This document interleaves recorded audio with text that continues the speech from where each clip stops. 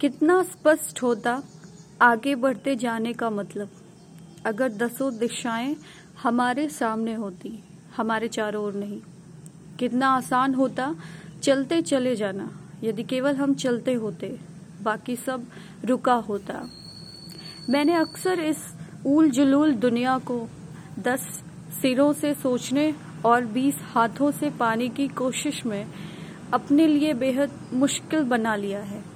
शुरू में सब यही चाहते हैं कि सब कुछ शुरू से शुरू हो, लेकिन अंत तक पहुंचते पहुंचते हिम्मत हार जाते हैं। हमें कोई दिलचस्पी नहीं रहती कि वह सब कैसे समाप्त होता है जो इतनी धूमधाम से शुरू हुआ था हमारे चाहने पर।